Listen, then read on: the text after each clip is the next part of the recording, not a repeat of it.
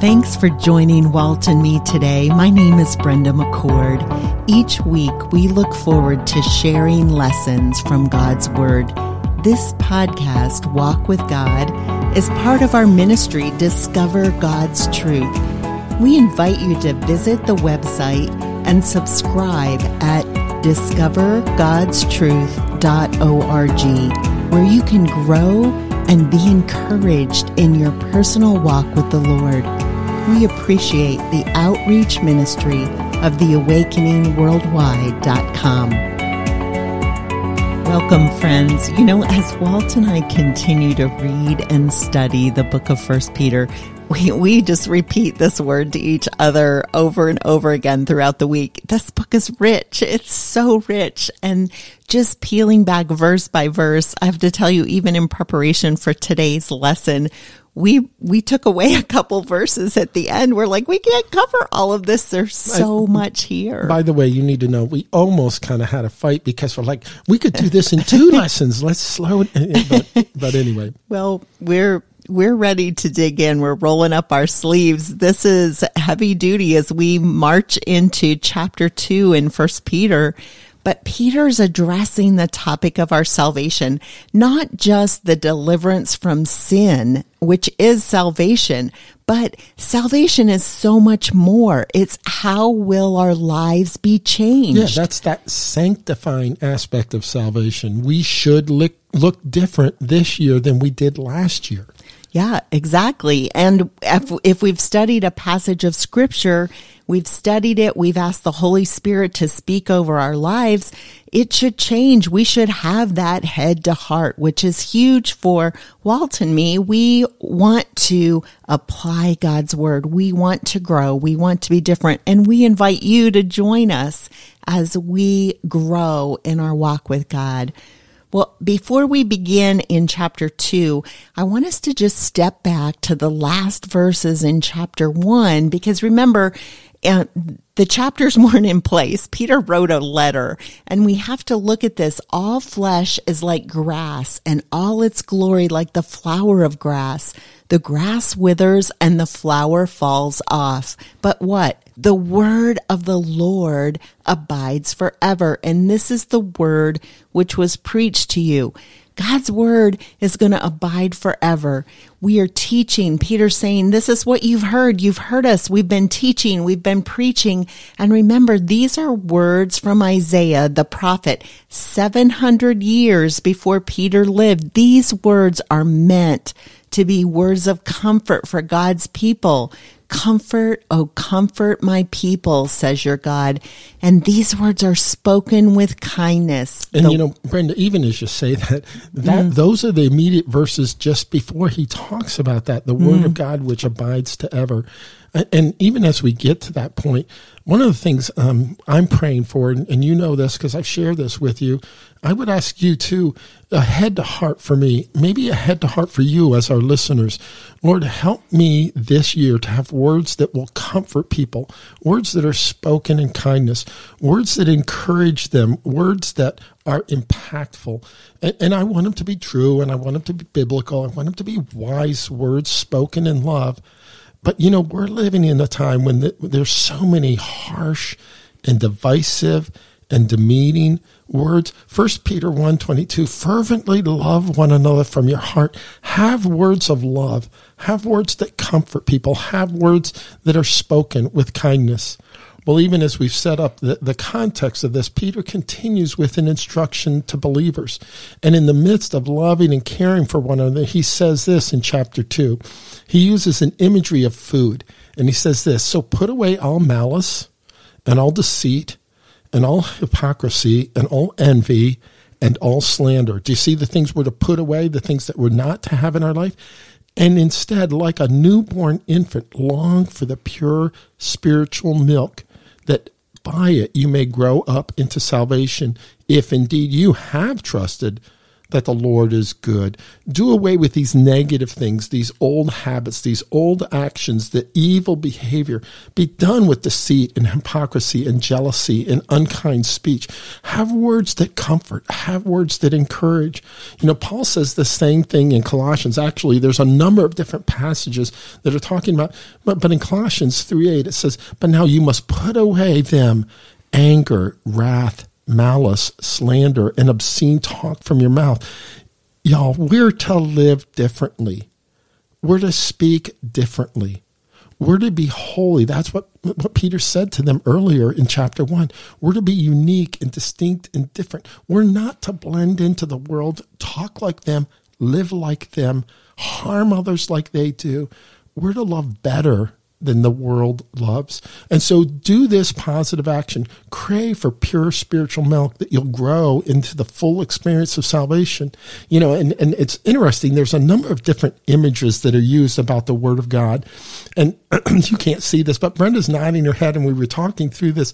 But here in 1 Peter, it talks about milk for babes. This is a good thing.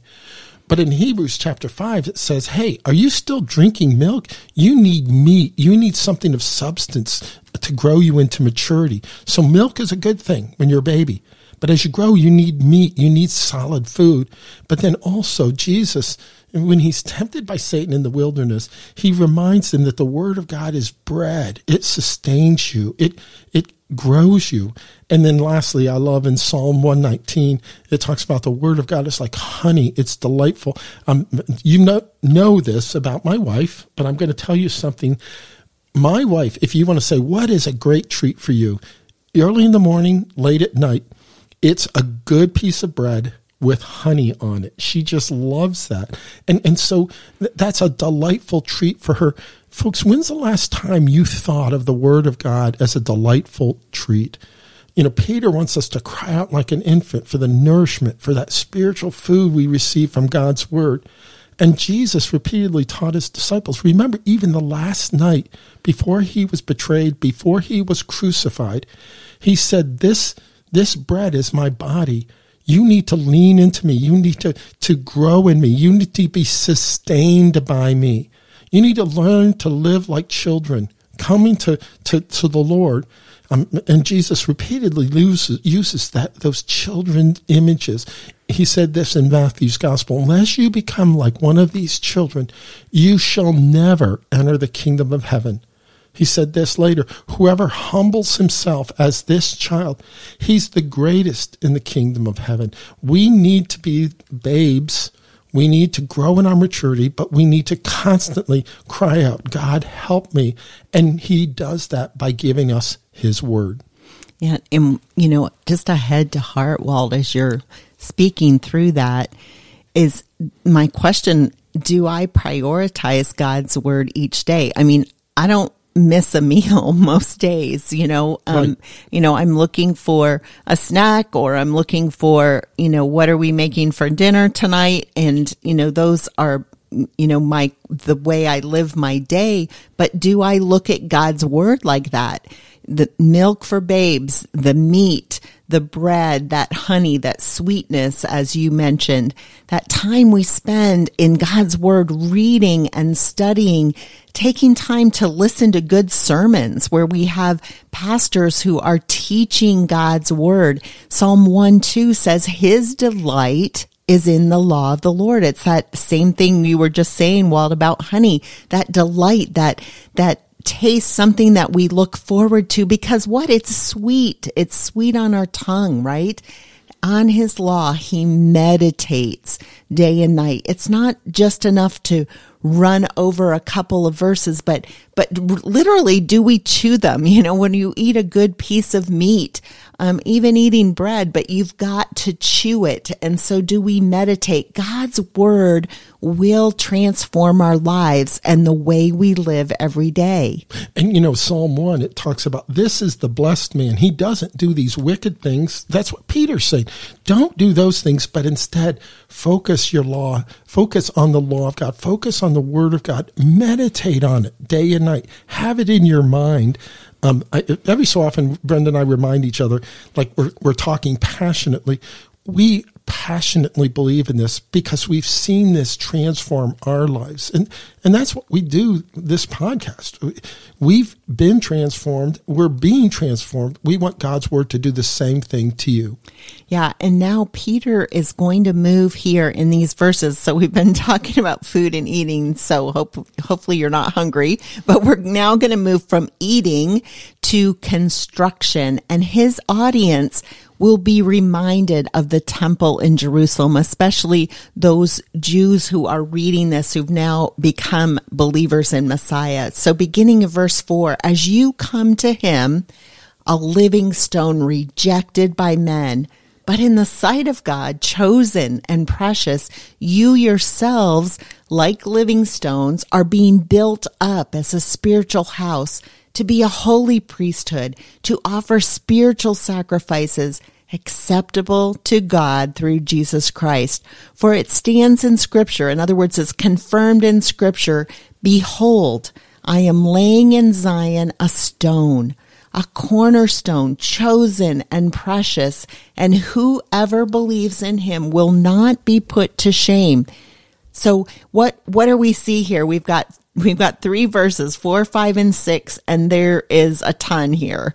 Christ is the living stone. We see that in verse 4. He's the living stone. He was rejected by people, by men, rejected, mocked, scorned, put through false trials. Especially by the Jewish religious leaders. Exactly. I mean, they were plotting and planning. We've got to get rid of Jesus.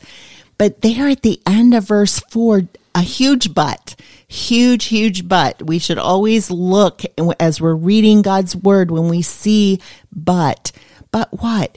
He was chosen by God for great honor. He's chosen and he is precious in the sight of God. God, his Father, sent Jesus, the Son, to pay the penalty. What? For my sin, for your sin. And how precious is that for you? Yeah, very precious. And it takes us then right into verse 5, because Jesus was willing to pay that price. Now you are a living stone. You're being built up as a spiritual house. What does that mean? That means that each of us is essential for what the work God wants to do. He's building a house. He's building the church. We're thinking in Jerusalem, we're looking at the temple, but it's so much more than that because it's eternal. It's spiritual. And friends, we need each other.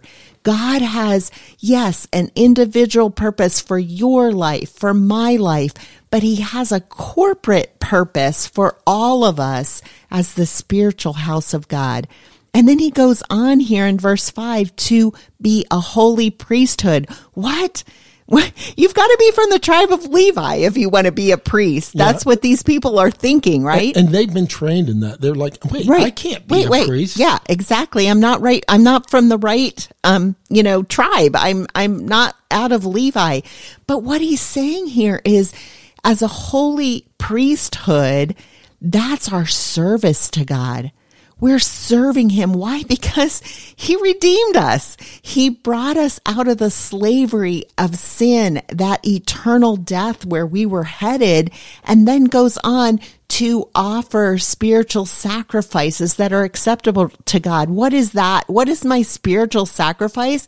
It's worship to the Lord. It's what I can offer to God is service and worship. So think of that. We've been transformed from a slave into a priest. And just a quick comment about a priest. A priest's job was to bring God to man. He was supposed to speak the words of God and teach people what pleased God, teach people what they need. But he was also to lift up man to God. He was to be an intercessor. And he said that's what God desires for each and every one of us. He wants us to be spiritual priests. He wants me to intercede for my neighbor next door. He wants me to represent God to him, my neighbor that doesn't know God. But he also wants me to take him, and I do. And I take this guy and I pray for him. I recently invited him to church. He wants me to reach out to him and to be God's man in that place. But, that whole imagery where Jesus is this precious cornerstone that has been rejected. We're to be living stones. But I love the next passage, Brenda. Yeah, in verse 6, just as a summary, coming out of Psalm 118:22, as I mentioned, Zion here is the heavenly Jerusalem. That's where we're headed. That's where we're going. Christ is the cornerstone. We're living stones. And Jesus, I just want us to even camp on, and even if you just take these words away, Jesus in verse 4 and 6, chosen and precious. The Father chose him. He is precious in the Heavenly Father's sight. Whoever believes in him, in Jesus, will not be put to shame. Dr. Tom Constable's notes, I just love this statement. We need each other. We should support each other. We should work together to build the church in the world. Christ is the cornerstone, and we are the living stones. And no one in Scripture, I believe, was better equipped to teach this as we conclude this imagery of the stone. Remember, at Caesarea Philippi, Jesus is there with Simon Peter, and he says, who do men say that I am? And people say, you're this, you're that. And he says, who do you believe I am? And Simon Peter says, thou art the Christ, the Son of the living God. And Jesus says, blessed are you, Simon Bar-Jonah, Simon son of Jonah, because flesh and blood did not reveal this to you, but the Heavenly Father revealed this to you. And Jesus said, Simon, I'm changing your name. You're no longer Simon, but your name is Petros. You are now the rock. I am Jesus, I'm the foundation. But Simon, you need to hear this. And with that, he's challenging him to think differently. Jesus is the living stone. He's the cornerstone. He's precious and valuable. And as we conclude this section, so the honor for you who believe, but for those who do not believe, the stone that the builders rejected, Jesus rejected by the religious leaders, he's become the cornerstone, a stone of stumbling and a rock of offense. They stumble because they disobey the word as they were destined to do. This living stone, that we then become living stones, the living stone, the cornerstone, is a rejected stone. Some chose to reject Jesus as Savior. We see that in the Gospels. But then others, he became a stumbling stone. They turn away. They stumble over him spiritually. But all of this is based on a choice. Will you accept or will you reject Jesus? And so we don't do this every week, but I just ask you, are you accepting? Are you accepting Jesus? Are you asking him to change? Are you looking to him for sustenance, for milk and meat and bread and honey? Or are you rejecting him? And that's your choice. But Brenda and I both, we just ask that God would change and transform your life and our life as we walk with him. Let me pray as we close. So, Father God, I thank you. This passage is going to go on to talk about a royal priesthood, and it's going to go on to talk about how you're working in our life. And so we ask, God, Spirit of God, have your own way. You're the potter, and we're to be the clay. You're to mold us and make us after your will while we are here, while we are yielded and still. So, Father, in this week ahead, we ask that you would transform us. We ask that the things that anger and wrath and malice would decrease, and our love, our desire for your word that feeds us and fills us and nourishes us and is delightful for us. We ask that that would grow as we continue to walk with God. Thank you for listening to this lesson from God's Word. Walk with God is part of the teaching ministry of Discover God's Truth. Visit our website at discovergodstruth.org. We appreciate the outreach ministry of theawakeningworldwide.com.